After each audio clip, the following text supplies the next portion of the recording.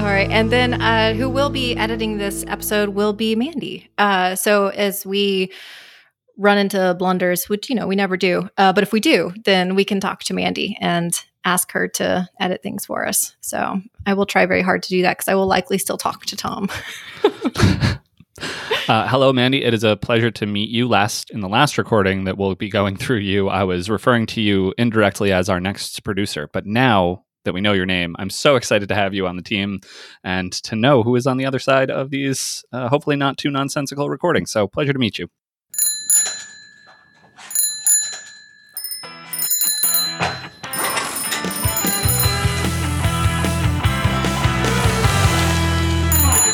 Hello and welcome to another episode of The Bike Shed, a weekly podcast from your friends at ThoughtBot about developing great software. I'm Steph Vicari. And I'm Chris Toomey. And together we're here to share a bit of what we've learned along the way. So, hey Chris, today is an extra special day as we have a guest today. Joining us is Joël Quenneville, ThoughtBot developer extraordinaire and a previous Bike Shed guest. So welcome, Joël. Hi. It's a pleasure to have you. Good to be on the show. So Joël, you and I are on the same client project, and during the past few weeks, we have encountered some very challenging bugs. In fact, if I look back at my developer journal, the last 5 or so of my entries begin with a very cheesy mystery title that's like The Case of the Missing Data or Harry Potter and the Chamber of Errors. But in addition to spending your time bug hunting with me on this project, I understand that you and other ThoughtBotters, Jesse Bailey and Louis Antonopoulos, have been publishing weekly blog posts specifically about debugging. Yes, that's correct. This has been a project that we've been doing for a little while. We spent about 3 months doing research, conducting a bunch of interviews, and gathering a lot of material on debugging. And then starting in April and through the middle of the summer, we're publishing an article every week on the topic of debugging, exploring different aspects of it. I'm really curious, what prompted y'all to start talking about debugging? I'm really excited to talk about the specific topics that are included in the series. And then also you mentioned all the research. I'd love to know how you went about that research. But before we go there, what sort of prompted this conversation and then led to the creation of the series? Within ThoughtBot, we spend a lot of time trying to improve ourselves, improve the broader community as well. And there was a conversation that got started about how we could get better at debugging. It's a thing that as developers, we do all the time. And it's not something that's often taught explicitly. Many of us, our experience with debugging has been very much just learning on the job and kind of picking it up by osmosis and trial and error. And when you're more junior, a lot of that is just random stuff and changing random lines of code and maybe copying something from the internet and hoping things go well. And as you build experience, you tend to start becoming a little bit more methodical because you've seen what works and what doesn't. And so we wondered, is there a way that within ThoughtBot, we have all these different people who've come up with their own experience? Can we meld that together and sort of share the summary of all ThoughtBot debugging knowledge combined and help everybody level up? Initially, we were wondering, could this be just like an internal workshop or something where we get together and just exchange on the different ways that we've learned or different techniques that each of us uses? But then this evolved into a project that we wanted to share not just within ThoughtBot, but with the wider world. And so its final form, at least its current form, has been a blog post series that's going to run over the course of 3 to 4 months. Yeah, I appreciate how you've taken the opportunity to take all of this knowledge and then turn it outward facing so it's available to the public as well. And it really wasn't until you were talking about this series and then I started reading the weekly blog posts that are being published, how little I read about concrete strategies around debugging. I think you said it very well earlier in terms that it is something that you pick up on the job and you learn different strategies as you go. That's really hard to know exactly how to go about debugging unless you've had experience with that type of bug before. I've been also reading the blog posts as they come out, and I'm similarly very grateful for both the just general theme of Thoughtbot of, hey, let's take this thing and actually make it a shared resource for the world. But specific to debugging, it really is this interesting intersection of practical steps that you can take, but also almost an art form. There's like, oh, I use pry and I put a debugger statement here, and that's a mechanical approach that we have. But then there's also the more general, how do I think about code and how do I build a model in my head and compare that to the thing that's running on my screen? And that is really so much more something that you learn in passing, or at least it typically is. And this idea of trying to be a little more purposeful and share more of that with the world is something that I absolutely love, because it is one of both the harder aspects of the job, but also probably one of the more common. I'm spending a lot of time being like, why isn't that working the way that I thought it would? That's, I don't know, maybe 90% of my time as a developer. Maybe I'm a bad developer, but it's so much of the time that I spend. And so any amount that I can get better at this or learn from others, I'm super open to that. So thank you for producing this and for sharing all the secrets. I like your example of saying like, oh, you drop in and you drop pry to put a debugger at a particular location. And I think that maybe that's something that most people are familiar with and might use. But even something like that sounds like a fairly simple, basic concept. I think someone with a lot of experience, if you're pairing with them, you might ask, why did you put the pry here and not there? And that might make the difference between spending all day versus spending half an hour to find the bug. And that's, I think, a lot of where the experience comes in, and where being a little bit more structured, having a strategy, can really make the difference in being efficient. Because oftentimes you're using the same tools and doing roughly the same techniques, but one can be just like totally flailing and doing random stuff, hoping you'll get lucky with a solution. And the other one is like very methodically working towards finding the problem. I love that framing of the question, but I also love the idea of you ask that to someone and they're like, I don't actually know. But now that I think about it, and then they sort of discover the answer, but it's very much they're operating from intuition and just like, well, obviously I put the debugger right before the line that I think has this going on, but that's not necessarily something that's top of mind. And so when you ask the question, you almost help them to formalize it. So yeah, there's gold in these there hills. Absolutely. Definitely, I think gaining self-awareness about why you do what you do is always such a rich exercise, at least in my experience. There's an interesting comparison here where people will ask me how to do something in Vim, and I'm like, oh, let me do it first because I need the muscle memory for it, and then I can tell you how to do it. And I feel like debugging is often the same way, where I'm like, well, let me hear about the problem, and then I can work through it with you, but I can't necessarily tell you off the top of my head all the different strategies that I would apply. So I really like the idea of becoming more self-aware as to how you would approach that, so then you can provide those tips to someone else. You mentioned earlier about the research for creating this series, and I'd love to hear more about that, because I imagine there's so much that you could talk about in terms of debugging, but you still want to be applicable for people that are working across different technologies. So how did that research go? What did that look like? Initially, this was focused on experience within Thoughtbot. So we focused a lot on more internal research. We had a survey where people just shared their debugging thoughts, tips, and tricks. And then we also set up a bunch of interviews with multiple Thoughtbotters across varying levels of experience to get their thoughts on debugging. And that was incredibly rich. So we did, I think, 10 or 12 interviews within the company, captured all of that, and then synthesized the output of those interviews, the survey with all of the just random tips and tricks, existing Thoughtbot blog content, and then we also pulled some external resources that we had found as well, some podcasts, some other blog posts elsewhere, and have tried to mix all of that together to come up with 10 or 12 high-level topics that we thought were particularly valuable to talk about, and then turn those into blog posts. That's really awesome. I love how you took that approach of interviewing different people to take that instinctual knowledge that we have around how we're debugging, but then helping people put that into words and then capturing that and then sharing it. What type of questions did you ask people to help people walk through, what are their debugging strategies? Yeah, that was actually pretty fun because we came up with a list of questions ahead of time. Not that it was a strict list to be adhered to, but we wanted to have something to have a little bit of commonality between the interviews and then let them go where they will.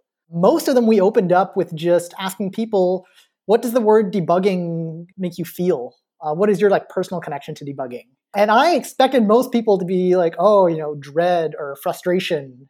And that was not the case. Most people said, actually, I like debugging. It's a challenge. It's a puzzle. It appeals to the analytical side of me.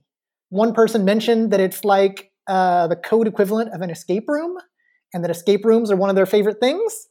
And so they actually really enjoyed it. Where a lot of the frustration comes in is when you have deadlines and this bug is unexpected and therefore is taking time away from things you really need to be doing now or yesterday. And so timeline can cause pressure, but the bug itself most people seem to enjoy finding the bug.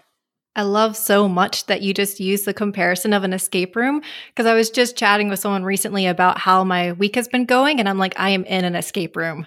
That is my job this week, is to figure out how to get out of this or to understand what is happening in the system.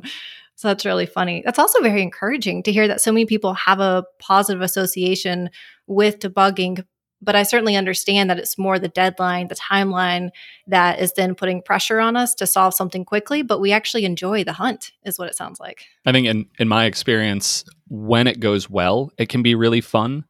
But then there are those days where not just under deadline pressure, but just sort of, I lost a day to blah. I couldn't figure out what was going on. And especially when it turns out to be something relatively simple, that feeling is somewhat crushing. But when there's this like, oh no, things are not working the way I expect it, and then I'm able to dig in, read a bunch of Stack Overflow, put a bunch of debug or put statements and crack that is a fantastic feeling. And there's sort of like the optimum flow level of where it's just at the edge of your knowledge and skill set, and it doesn't take too long, but it's not too easy because, like you said, the thrill of the hunt is there. So there is a sweet spot, I think, and there are ways that it can go wrong on either side. But I definitely resonate with the idea that a medium scale bug that I am able to tackle, that's a good day, actually. I feel good at the end of that day. There's a delightful blog post by Chelsea Troy where they share a graph that talks about the time spent debugging versus the probability of a one-line fix. And so the more hours that you've invested into fixing a bug, Joelle, I think I found this particular blog post thanks to the debugging series. It's linked to in one of those posts. And so the more hours that you sink into finding a bug, the more likely that it's going to be just a one-line fix. And those are the ones that feel the most painful to me. Like it's that something that is small and comes down to like an incorrect assumption about the system. And those are the ones that like, I feel good that I solved it, but I didn't really enjoy the hunt for that one. Yeah, there's a specific time window in which I'm enjoying myself, into which it then just becomes stressful and frustrating. Sometimes it almost feels like the number of lines of code for the solution needs to sort of match the amount of effort it took to find the bug. And so if I spend a day searching for the bug, it's frustrating that it's only one line and that the solution took 30 seconds, but the search took 8 hours. I think my measure would be the length of the commit message associated. I'm fine with a one-line change as long as there is a couple paragraphs of explanation of the journey that I went on, and not just sort of self-serving, like, hey, everyone, listen, because this was rough for me, but the look at all the things I learned, let me capture that knowledge here, because there's actually a bunch that this one code line change encapsulates, but it's actually look at the history of HTTP and the way that the different headers are handled in different browsers, and for many reasons, this one-line change. But if it's a one-line change and the commit message is like, oh, typo, sorry, then I feel bad. That's a bad day for me. This reminds me of the project staff that you and I are on, where I've definitely had several bugs that I've gone through to fix where the commit message is definitely quite a bit longer than the actual diff. And the commit message includes ASCII diagrams showing the structure of certain database tables and why I had to change a particular query, and it's weird, and you would never understand why without realizing the schema.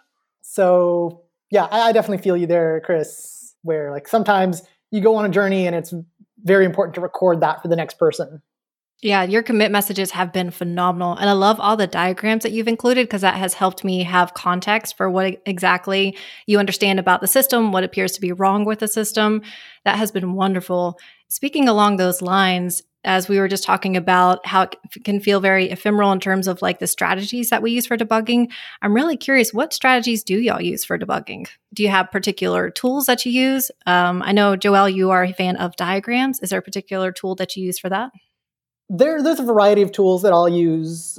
Recently, I've been using MonoDraw, which is a tool for macOS that allows you to make diagrams that can be exported as text, just using various ASCII characters, which means that you can then draw, say, an entity relationship diagram of your database and include that in a commit message where it needs to be text. You can also export it as an image, but the fact that I can use it as text in a commit message has made it particularly valuable recently. So that's my latest go-to diagramming tool. Yeah, that's really nice. I haven't used that, but I've been seeing you use it so extensively that I've added it to my list of things to check out very soon. Are there any other particular strategies that you use for, since we're on the topic of concrete strategies for debugging and how you approach debugging? I'm a big fan of binary search, which is like sounds like a fancy computer science term, but I think from a very practical standpoint, it's just a process of elimination. Sometimes finding where the bug is harder than where it's not.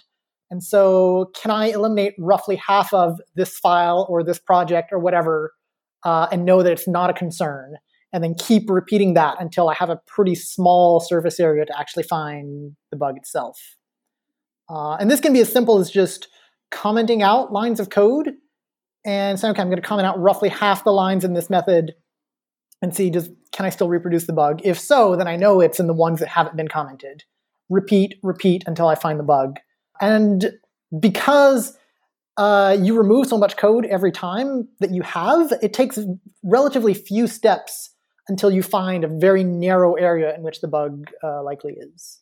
I love that. Binary search is definitely one of my favorite approaches, and I think that was a very welcoming and friendly introduction to the topic for anyone that might not be familiar. But it really is such a simple and yet effective tool for just sort of narrowing down the scope. Because when you look at an entire application, you're like, something's wrong. And you start from the outside, like that's overwhelming. But if you can start to narrow it down, especially like you said, in this more methodical, purposeful approach, that is really wonderful. I think one of the tactics that I have been reaching for more and more is using minimal reproduction cases. So rather than actually working in the context of the full application, this is especially true if I'm working in, say, a JavaScript app, or like Svelte is the most recent example. Svelte has a REPL on their, like, the svelte.dev website. And I find myself more and more reaching for that and just trying to very minimally reproduce code that just isolates that bug. And then again, I sort of try and tease away the pieces, but now I'm left with this minimal reproduction there in an executable format. And that ends up being really useful. The same sort of thing, if I'm on the Ruby side, I might actually do in a spec, just because that's a really nice way to sort of harness execution and be like, I want to do these things. Here's the setup. And, it's one of the reasons we love specs. But I find it's actually a really great tool for setting up some data, executing the app in a certain way, and then testing it. And I find, particularly with RSpec and Rails, I feel like I have good control over getting the system into a certain shape. Other applications, I find that's a little more difficult, so other techniques may be necessary. But yeah, that's definitely one of the things that I've been leaning on more and more, is minimal reproduction, so that I can really narrow down the scope of what I'm looking at. I like that example, Chris, and that actually is a variant of probably one of my favorite approaches, which is reasoning by analogy. So you have a hard problem and you can't figure out a way to solve it. So you find a similar easy problem, find the solution to that, and then try to backport the solution to your hard problem. Oftentimes, the easy problem is just a simplified version of your hard problem, such as stripping out all the unnecessary detail. Then you can backport that. But sometimes it's just something in a different domain that you understand more easily, and then you can take that solution and backport it. And I had a magical experience a while back. For those of you who know me, I'm a big fan of the Elm language, and I spent a lot of time in their Slack just helping out people. And someone ran into a situation with random generators, which are a concept in that language that can generate random values. And they're trying to combine a bunch of them and having really weird bugs. And I tried a bunch of different techniques to figure out what was going on, and I couldn't figure it out. But the thing that I did figure out is that random generators in this particular dimension we were trying to understand work very similarly to functions. which are a much more simple concept. And the moment I realized, oh, in this very particular way, generators and functions are the same, all of a sudden that unlocked in my mind, wait, I can reason by analogy here. Because I know how to solve this problem with functions. I don't know how to solve it with random generators. So I went and solved it by saying, I don't know how to compose a bunch of generators. I do know how to compose a bunch of functions. Figure that out, and then take that solution and bring it back to generators. And I followed that process through, and it worked, and it was amazing. I came into work the next day and was like really excited about this and was talking with some colleagues, and everyone was like, you should write about that. So there's a blog post from a year or two ago where I walked through my whole process and all the different debugging strategies I used, including reasoning by analogy, to solve what was a pretty tricky bug. I love how the typical response from talking to a thoughtbotter about going through something like that is often, oh, you should write about it. And I'll help you edit it. Not just, please go write that. But yeah, and Joel, you really, you live that to the extreme. You have been an absolutely prolific author on the Thoughtbot blog, and you bring in some of the images and things like that you're talking about. You really, I think, provide such a great example of paying knowledge forward and sharing better. So if anyone wants to learn about blogging on the internet, just go follow Joel's work for a while and you'll learn some great things. Yeah, that is so true. I love how much that you publish, and I'm a big fan of everything that you write. One of the debugging strategies that was mentioned in the blog post that really rang true for me was talking about identifying assumptions, because that is one that I typically fall into, where I will read about a problem and then I will say, oh, okay, I understand exactly what problem they're running into. And once I start troubleshooting, if I'm unable to reproduce, because I follow a similar strategy, Chris, that you just mentioned, where I will try to replicate the issue, either if I'm doing it locally or ideally if I'm writing a test. So then I can write a test that fails and then I can then make that test pass. But if I'm unable to reproduce, then I'm forced to go back and say, okay, am I making an incorrect assumption about what's being reported? And that has been so helpful. Like there are just little things where I realize I'm on autopilot for, where it's like the user downloads a report and I'm like, oh, well, they mean this report. And then I find out that they actually meant something else. Also, assumptions in the code base. That's one that you and I, Joelle, have run into so much with this past week in regards to assumptions in the code base as to how many associations a record can have. Is it one? Is it many? It has many, but it really only wants one record. So assumptions from the perspective of when someone is reporting an issue, and then also assumptions in the code base. For the first one, I have found that, especially when I'm new to a team, when someone reports an issue, I often like to hop on a quick call with them and say, hey, are you able to reproduce this for me? And so I can watch you and I can understand your workflow. And I have found that typically speeds me up drastically. One of the things that was mentioned in the article on listing assumptions, which is maybe a bold claim, but it sort of opens by saying that all bugs are a form of miscommunication. And this might be human-to-human communication, where you didn't understand the requirements or what was trying to be done. But code is also communication between us and computers. We want computers to do a thing. And if the computer doesn't do what we're telling it to, it's not doing that just to show us who's boss. It's because we didn't communicate correctly what we wanted. And so, yeah, trying to better understand ourselves, what we mean, and our assumptions is a key part of debugging. And that's a thing that came up over and over and over in all the interviews, where one, like, build self-awareness about the assumptions you have. And there's a bunch of different techniques for doing that. And then once you have self-awareness of what your assumptions are, never trust anything. Validate, validate, validate, because, yeah, you're often wrong.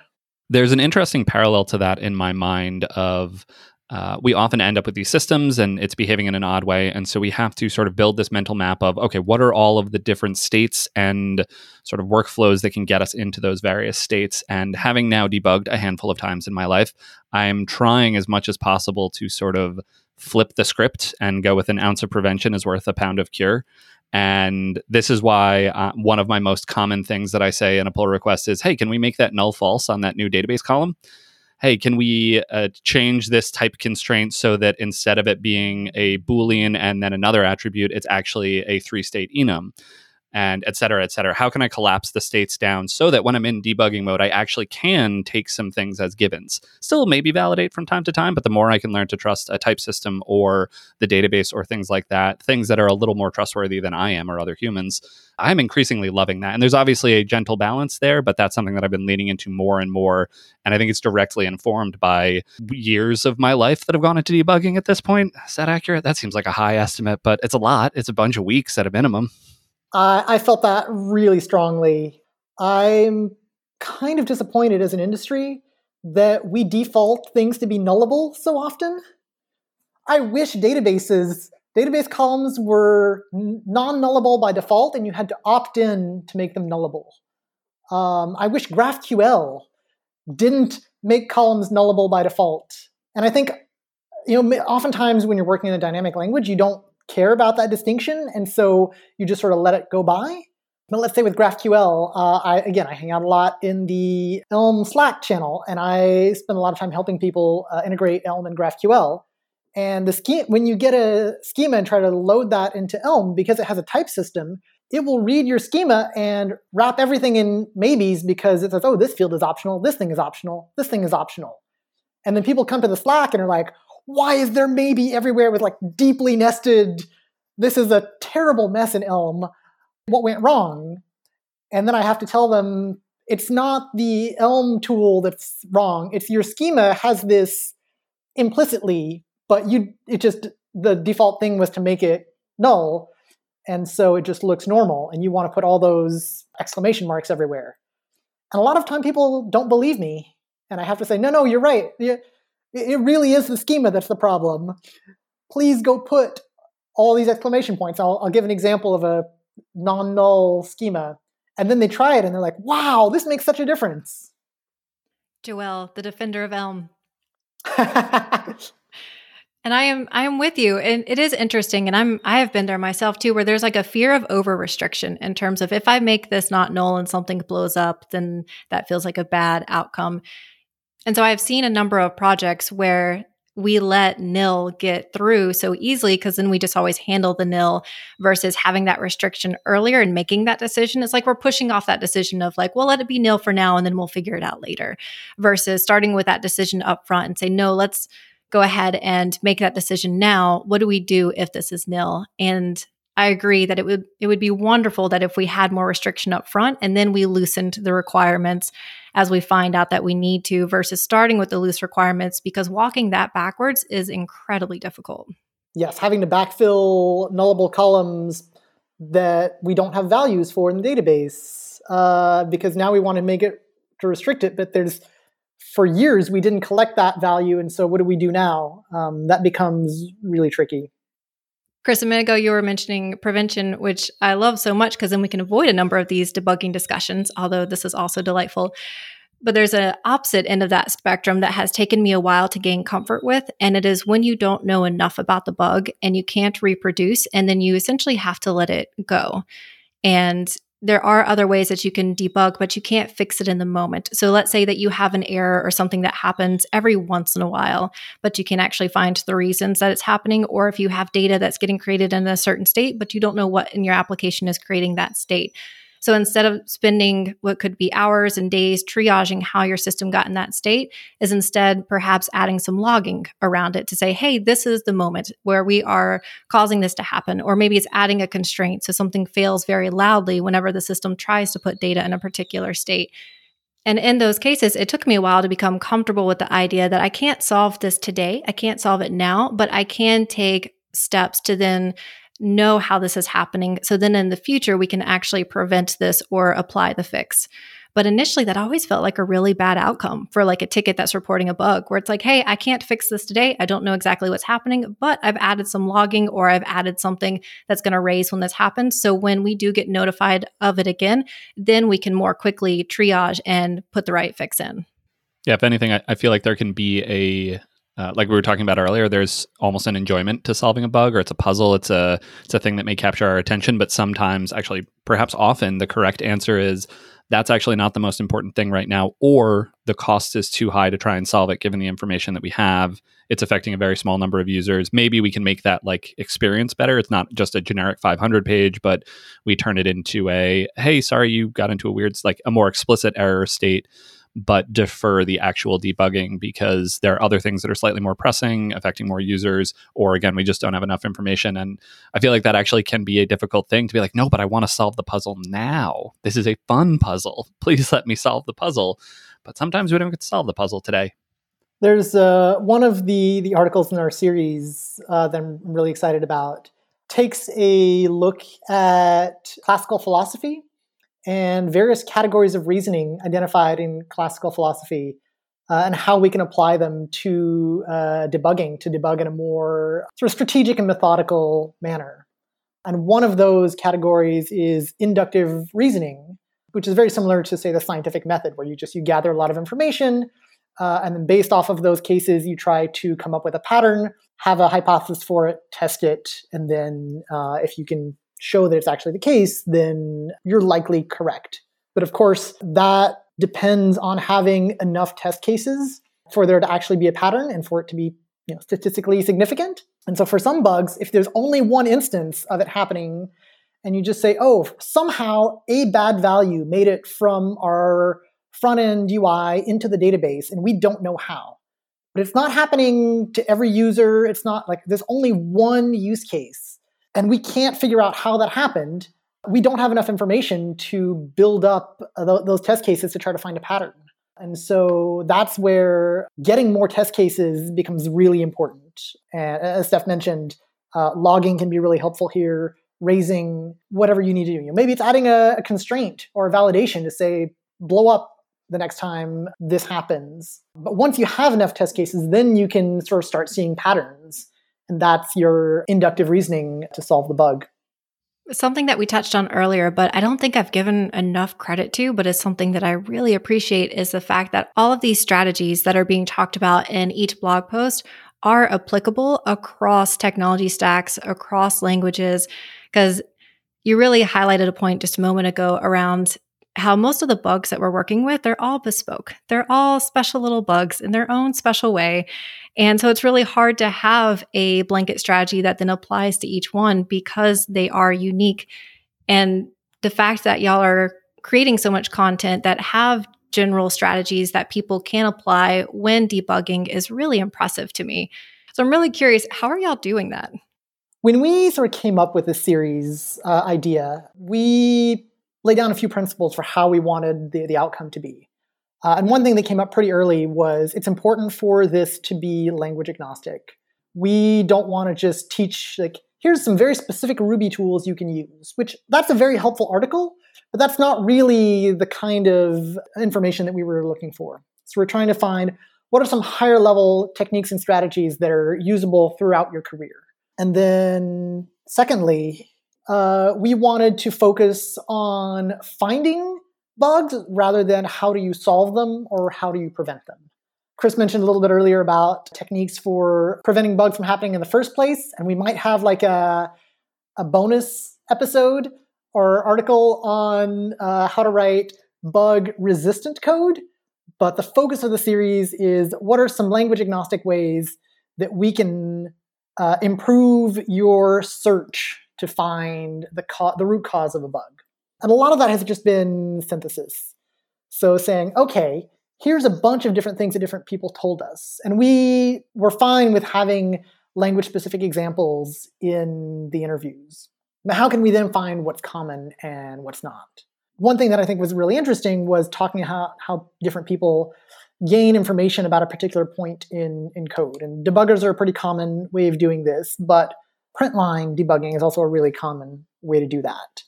And there's, every language does this slightly differently. And you can even do this not just via text, but visually.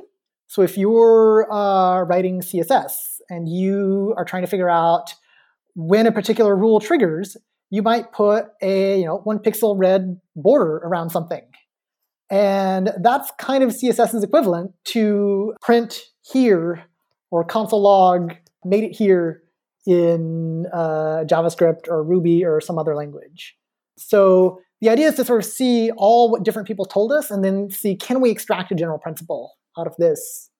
And kind of walking a fine line between, we want this series to be have practical advice for people that they can use, but also zoom out just a little bit so that we have some of the big picture, so that you can make some of these big connections and see some of the patterns that can help you apply in different situations that you run into for debugging, without necessarily getting like really head in the clouds.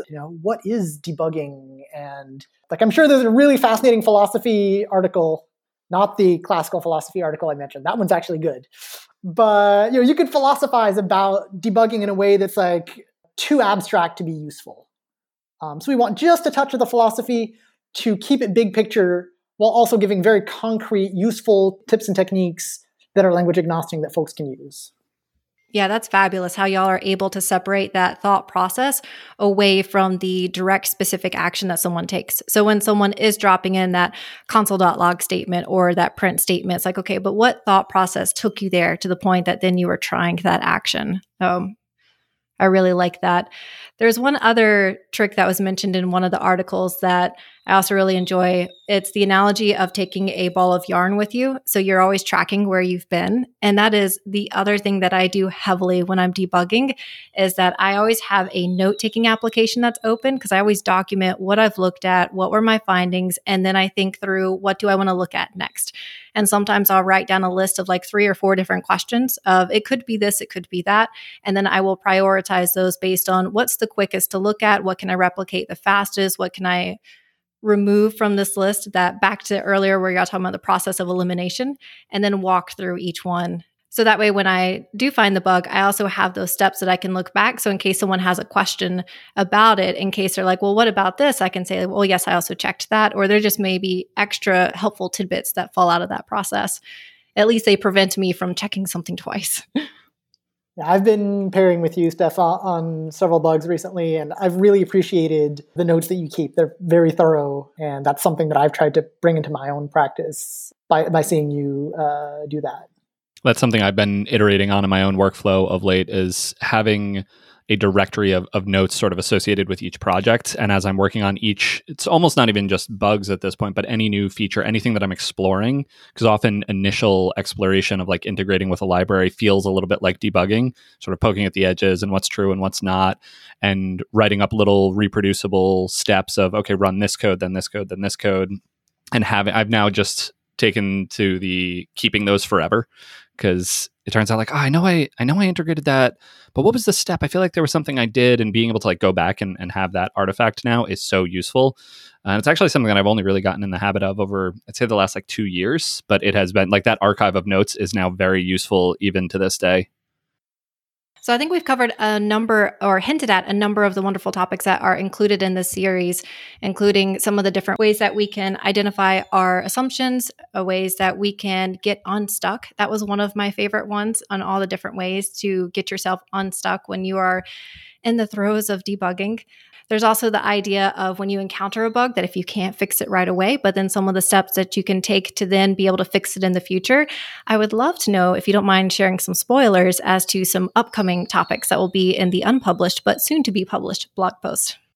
Yeah, so for all of the Bike Shed listeners who want the inside scoop, there's a few that I'm really interested. So we sort of opened the series by talking about some more sort of mindset issues, how to approach a bug, how to think about assumptions.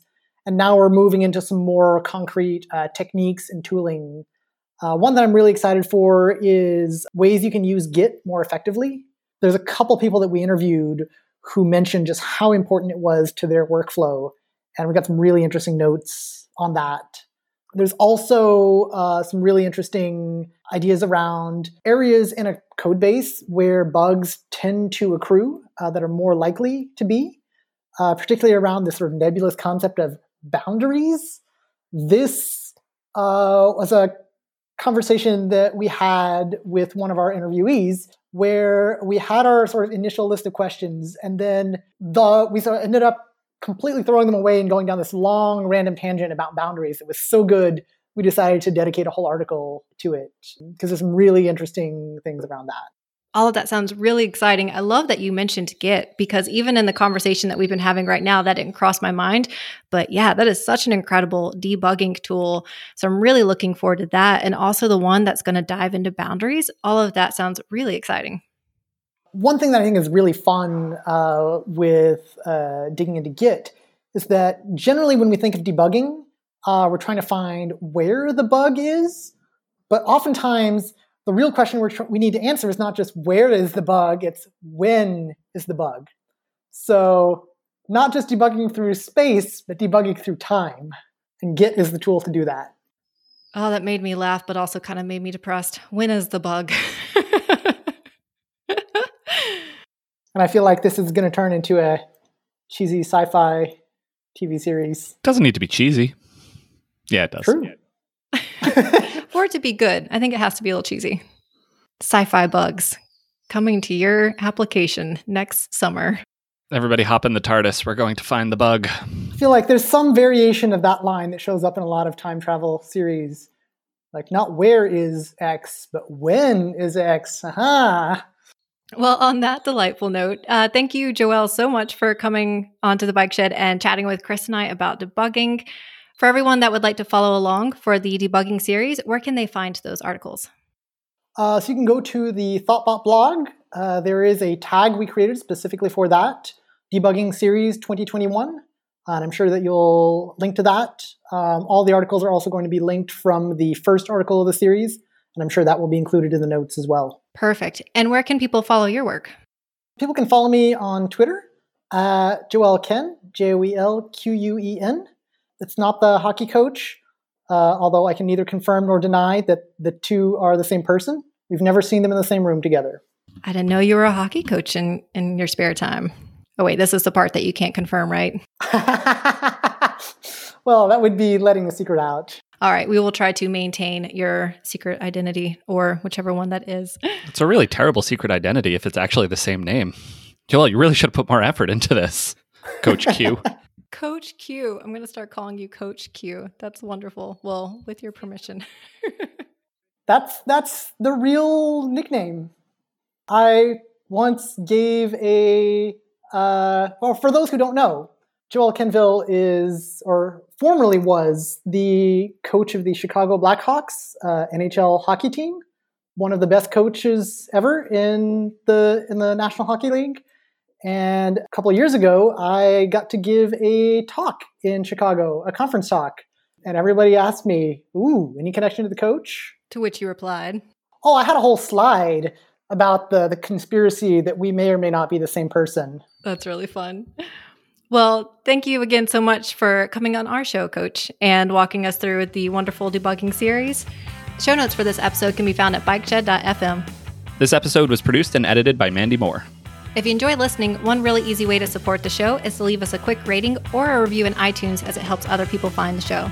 If you have feedback for this or any of our other episodes, you can reach us at @_bikeshed on Twitter, and I'm at Chris Toomey. And I'm at svicari. And I'm at Joël Ken. Or you can email us at hosts@bikeshed.fm. Thanks so much for listening to The Bike Shed, and we'll see you next week. Bye. Bye.